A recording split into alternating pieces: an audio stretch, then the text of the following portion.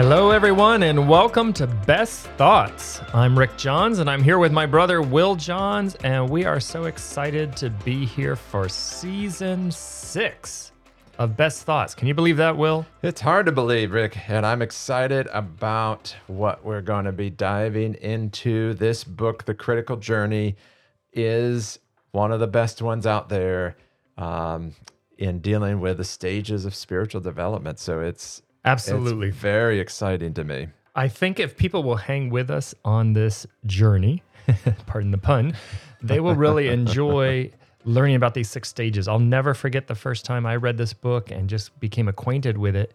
It's very general, but it gives you a nice format, a nice path to kind of understand your spiritual journey, which when you're on it, it doesn't seem very linear at times. And so we'll kind of get into that and how it all works. And by the way, people, you can go to janethegberg.com, www.janethegberg.com for more information. She has a great resource website with this book and all the information about it. Yes, and Janet Hegberg is the author of the book, The Critical Journey, that if you are fascinated by this topic, we would encourage you to buy that book and learn more. There's going to be a lot more information than we cover in our podcast and time together.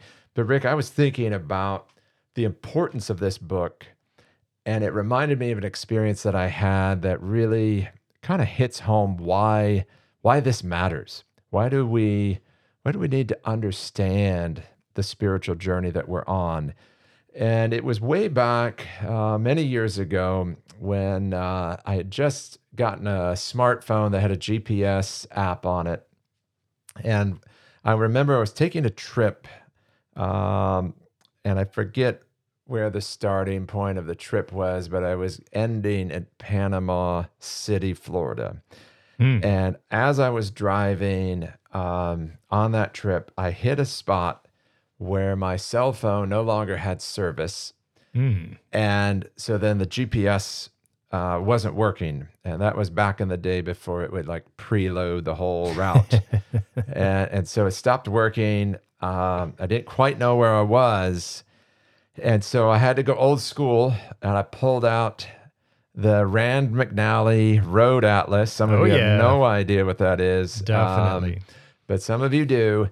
And I'm trying to find where I am on this map. A map is great, but if you can't figure out where you're at on there, like that blue dot on a GPS is just absolutely essential. Yes.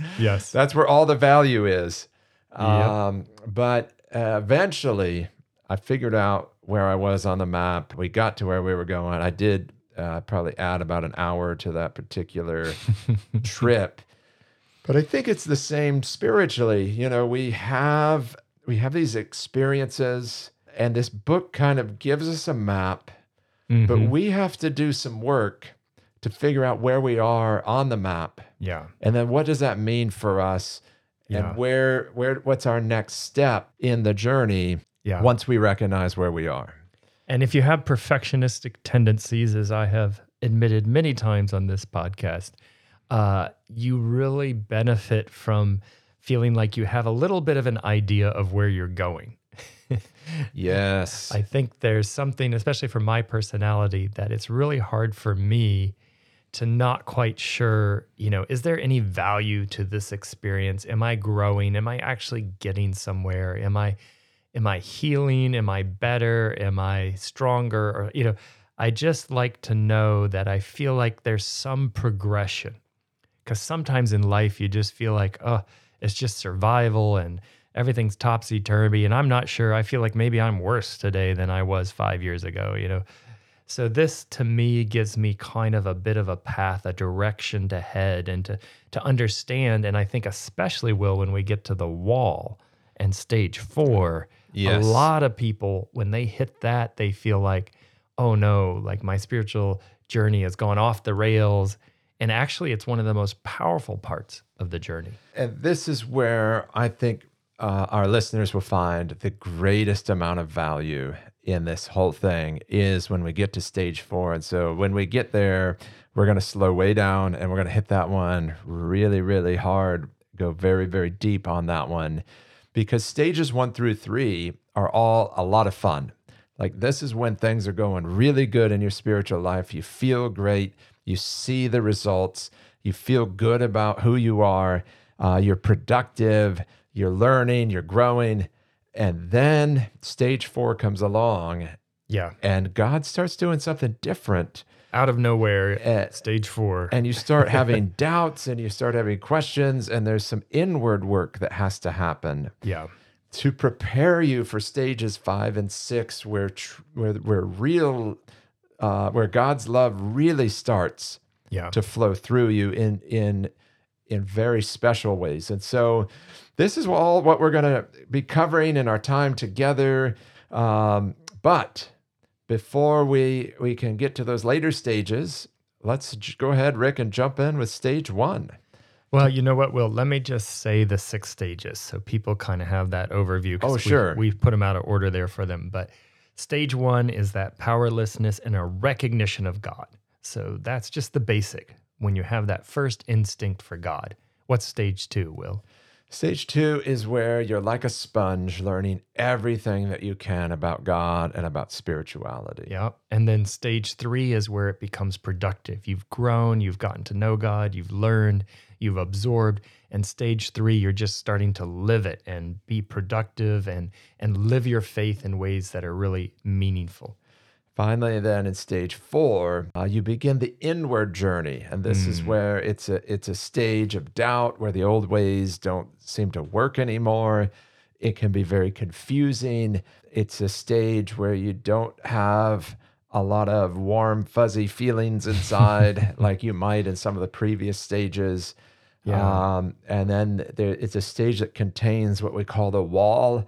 And we'll talk more about what the wall is and why people often will turn back at that point in the journey, and what results when you do that. But it ultimately, if you hang in there with stage 4, it leads to stage 5. And we should mention a lot of the great spiritual writers refer to this stage 4 as the dark night of the soul. Yes. And it's so helpful, and we'll get to that. It's so helpful to understand that if you're in that dark night or you've been through that dark night, that is actually a valuable part of the journey. It's not a lack of faith. It's not an evil thing that's happened to you. It is a growing thing. And then that leads us, once you come through that, then you pop out in stage 5, which is interesting. Tell us about that. Stage 5 is kind of the outward journey of love, where you come out with a much deeper compassion. Stage 3, you're more just doing good things, but doing it in some ways still for your own ego, for your own, oh, isn't he a good person? Isn't she a great person for doing that? Yeah. In stage 5, you don't care if people think Yeah. you're good or not. You're just loving Yeah. in this kind of new and free way. And then that ultimately leads to stage 6, where you're loving with a deep level of wisdom and skill.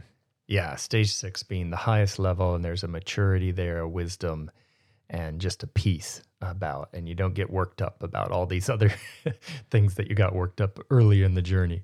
And we should say right here also at the beginning that this is not something that you just kind of buckle down and say, well, I think I'm in stage 2, so I'm going to try to get to stage 4 in the next 3 weeks. Like God initiates your move to the next stage. Like you're not in control of this process.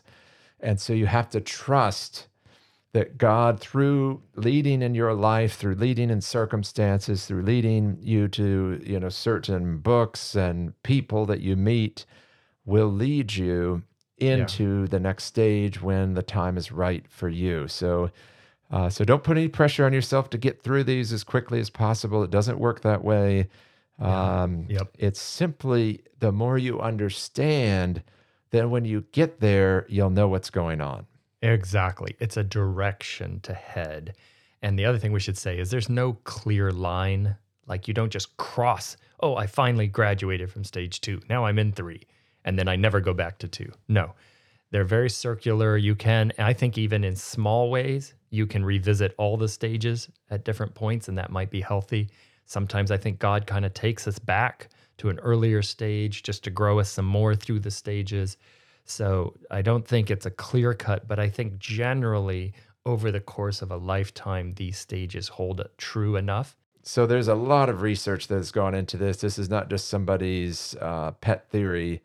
Right. This has been proven to be the case for thousands and thousands of people. And certainly it's resonated for me and you, Rick, as we've read it. So. Right, right. And in the book, I remember them saying that they really were surprised when they talked to people how they kept seeing these same stages over and over. And so they just kept documenting what they would find as they interviewed people. And like I said, you can kind of go through these maybe in different points, but let's just start with stage one for today, and we'll get to the others later. Stage one, Will, what is the core of stage one? So stage one is defined as a time of powerlessness and a recognition of God. And so the characteristics of this stage is that people generally have a sense of awe, a sense of need, and a sense of the awareness of God. And just a quick story from my own experience. I remember as a kid, probably in like 7th or 8th grade, maybe it was 9th grade, I started going running at night. I would run just a mile, and I just felt better doing that. But when I finished, I would look up at the stars, and I was just overwhelmed by them. You know, we lived out in the country at that point, and so the stars were incredibly bright. And I just remember through that stage, and that would have been a stage one time for me, just feeling very small and feeling overwhelmed by the God who created the universe that I was staring up at. And stage one is that stage where you first say, what I'm doing is not working. Maybe I need God. Yes. It's that primal, basic first step in coming towards God. And of course, we can hit it, many different times in our life. We can hit it in different ways. Some people start with God and then go off and try everything else but that and then come back. And so they have to kind of come back to that moment where they go, wait a minute, I really do need God. Doing it all myself doesn't work. The ways I've tried have made my life worse. So now I need something higher, something better. Or like you said, it's maybe the moment where you look up and you say, wow, there's a beauty here, there's a grace here, there's a love in this world I can't explain. And I think there must be a God, there must be something good that I need to figure out who that is or what that is. And so that's just kind of that opening recognition. Yeah, it's clearly the beginning when someone goes from not really having God as a reference point to referencing God as an important part of their life. Yeah. Also, it's like it's a time when people are looking to others and through them to God for answers to life's questions. And so that's the powerlessness piece. It's like, man, I don't know what to do here. And so I'm looking to other people that have answers. I want someone else to tell me what God is like. Yeah. And so there's very much of a dependency on others and on God. It's a stage where we're looking for help. And so we're looking for help from others. We're looking for help from God. Whether you know it or not, in this stage, your goal is to find someone who will help in your helplessness. You need to figure out life. It hasn't worked right. You're just in that need of help. Also, there's usually at this stage, you're looking to get rid of guilt, anger, fear, shame. These are all primal emotions that kind of drive us to spirituality, saying, I need a relief. I need to find a way to find peace, forgiveness, health, happiness. So that's all kind of motivating at this stage. Yeah, and there's usually burning questions, like what is what is life about? Who am I? Who is God? What is God all about? There's and and the person often in that powerlessness feels overwhelmed because it's too much. There's a lot to process there, and so this is where a community of faith can be very important. And Yeah. this is a key piece to stage one. Is stage one does not work by yourself. Like Right. you can't really do stage one all alone or isolated. So you need that community of faith that gives the person in stage one a sense that they're not alone, Mm-hmm. that there are others that are hurting too. There are others who share their awe of God. And the community may be a church, it may be a religious gathering, it may be a 12-step group. Mm. And whatever it is, that community of faith is helping someone who's just getting started. And that person that's just starting in stage one is being supported by people that are beyond stage one, people in Yeah. stage two, people in stage three, and beyond are there helping that individual get their Yeah. beginning. Yeah. And they're often, I mean, this is where people will kind of attach themselves sometimes to a leader. They'll find someone that's really speaking to them and to their heart at what their great need is. So they'll follow someone or find someone that they, maybe even an author or something that they really love, and they'll kind of attach themselves. They're trying to learn, they're trying to figure it out. They believe somebody else has to kind of teach them. There's an awe for God that permeates this stage, probably more at this stage than any other of the stages, which is interesting. Yes. Except I might say stage 6. I think that awe kind of comes back at the end in a new way. Yes. When you kind of get to that final stage, becomes more childlike too. But this is that conversion stage, and I think God shows up in a greater way in our lives in stage 1. In His mercy, He knows we need a few extra signs and miracles and things that just kind of inspire that awe and help us say, okay, He is real. He's doing things in my life. And then we're trying to define God in this stage and trying to figure out who is He and how does He fit and what does He do. And in that space of being overwhelmed, people are really wanting clarity and direction. Yeah. And that's why, Rick, it is helpful that you said that often people will attach themselves to a spiritual leader of some sort. Mm-hmm. And you'll know that maybe a friend is in stage 1 when they're like, man, I was just struggling to figure it out, and then I found this author, and I'm reading everything they've written, and I love it. It's helping me so much. I feel so much closer to God, or I found this church, and I love the pastor, and they're teaching me so much about God. Or I have this friend that is very spiritual, and they're teaching. They're always talking about that. Yeah. And that's great. But there is, I guess, a warning, that we should issue here is that, if you don't grow past that, Yeah. then you can be kind of a blind, follower of a leader. And not all leaders have the goodness of God in their hearts. Yeah. Some are cult leaders, some are manipulators, some just want money, Yeah. and so an Yeah. individual at stage 1 can sometimes be manipulated, by those who do not have their best interest at heart. Right. So don't follow Will Johns. That's what I took away, since he very well knew the dark side of spiritual leadership. You don't want to go down that path. You will be disappointed and led astray. But Do just not join the Will Johns Church of the Messiah. probably not good.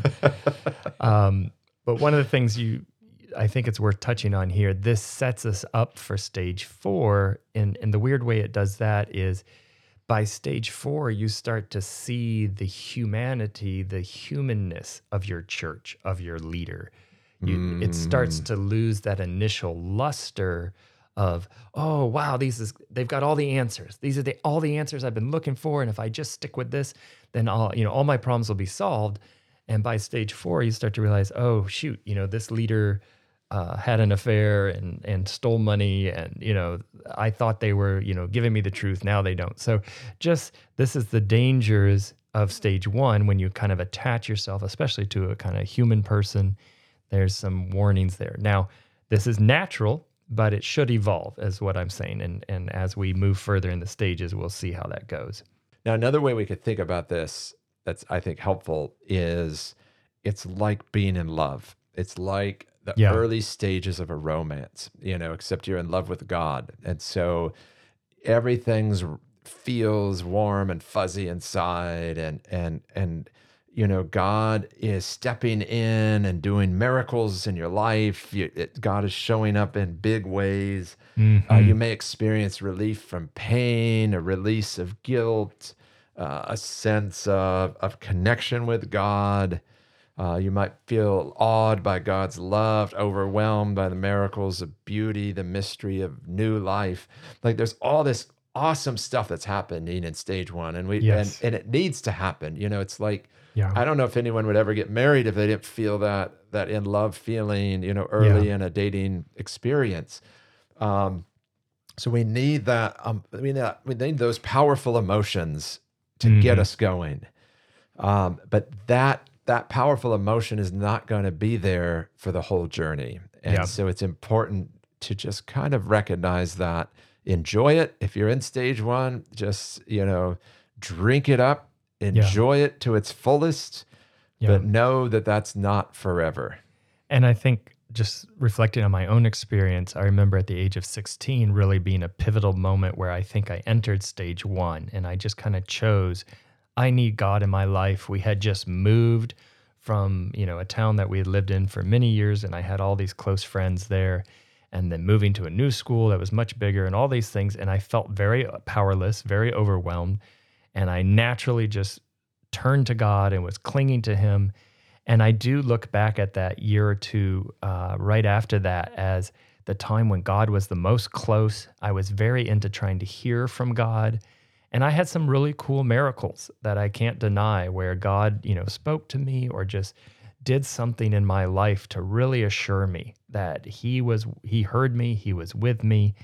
But also I can see too a lot of immaturity, in my life at that time, and some things that I really went astray on. And that's part of why I ended up doing my doctorate on hearing God, because of that time where I got really obsessed with trying to hear from God, not doing anything unless God told me. And so I kind of took myself and my immaturity off the rails spiritually with this stage and the powerlessness and trying to, got into the negative side that you can get in this stage. Now, there were the positives, and I look back very positively on some of the things from that time. Well, and I'm glad you brought that up, Rick, because we can get stuck at any of these stages. And when we do, it's not good. What happens. And it's kind of like, just to reference again, that analogy of a young couple that's in love, it's wonderful for them. They feel so great inside.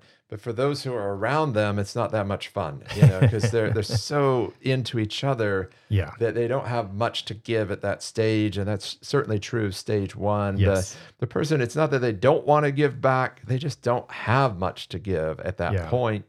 And so there's kind of a lack of ability to give outwardly, which will be coming by stage three. Right.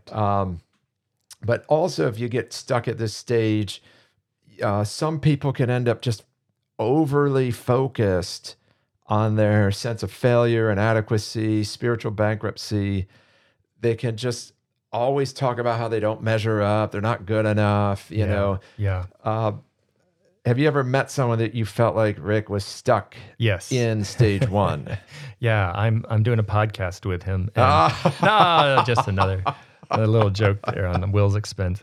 We have sound effects for that. I forgot. I'm not good enough. I don't deserve. It is sad, though. I do meet some Christians, I think, that really make an identity out of being, the helpless, hapless. Oh, I'm such a sinner. And I think, it's tough because you want to balance that and say, of course, we're always sinners. And of course, we always need God. but also God empowers us. The Spirit lives within us. So there's a balance to this kind of identity issue that we're talking about. And I do feel like some people get stuck in that stage one, and it's all about, oh, I'm nothing and God's everything. And they kind of don't do anything. Yeah, because once you say, I am nothing, it really doesn't matter how powerful God is. If you're not going to take any action, Yeah. then nothing's going to happen. And you're not going to help anyone or bless anyone. Yeah. So one of the ways then that we can move forward and not get stuck, I would say, is for an individual at stage one to make sure they have a community that they're connecting with, because people in the community will kind of keep you from getting stuck. Yeah. They'll keep helping you move forward into stage two, which is the next step, which involves more of the learning, more of the growing in knowledge and understanding. So you feel like you no longer feel like this helpless child. Yeah. It's kind of like you're graduating high school and you kind of feel like, hey, I know a few things, Yeah. and so it's good. And ultimately, that will allow the person in stage one, it will allow their life to take on more significance, because they will begin to integrate the teachings and the things that they're learning. Absolutely. And that's what we, I guess, are going to be talking about next week, huh? Yeah, exactly, Will. And I think the other piece to that is to move forward, being around other people who are at higher stages, maybe getting a mentor, maybe going to a spiritual director, or seeking, counsel from wiser, older people in your life. Those are all ways that naturally, if you're part of a healthy community, it will naturally help you progress and grow in your faith. And Rick, you and I as pastors, we love working with people that are at stage one, because they're having a great time. They're very excited about their relationship with God. We're always happy to talk with them. Yeah. And we know people within our churches that are just good people that we can connect them to. Sure. That can kind of help be that mentor. And so if you're part of a spiritual community, if you have a pastor, you're going to get a lot of support from them if you're in stage one. Absolutely, Will. That was well said, and a good summary of how we can progress in this stage. Do you have any final thoughts you want to share as we wrap this up today? Well, I just think if you're at stage one, just embrace it.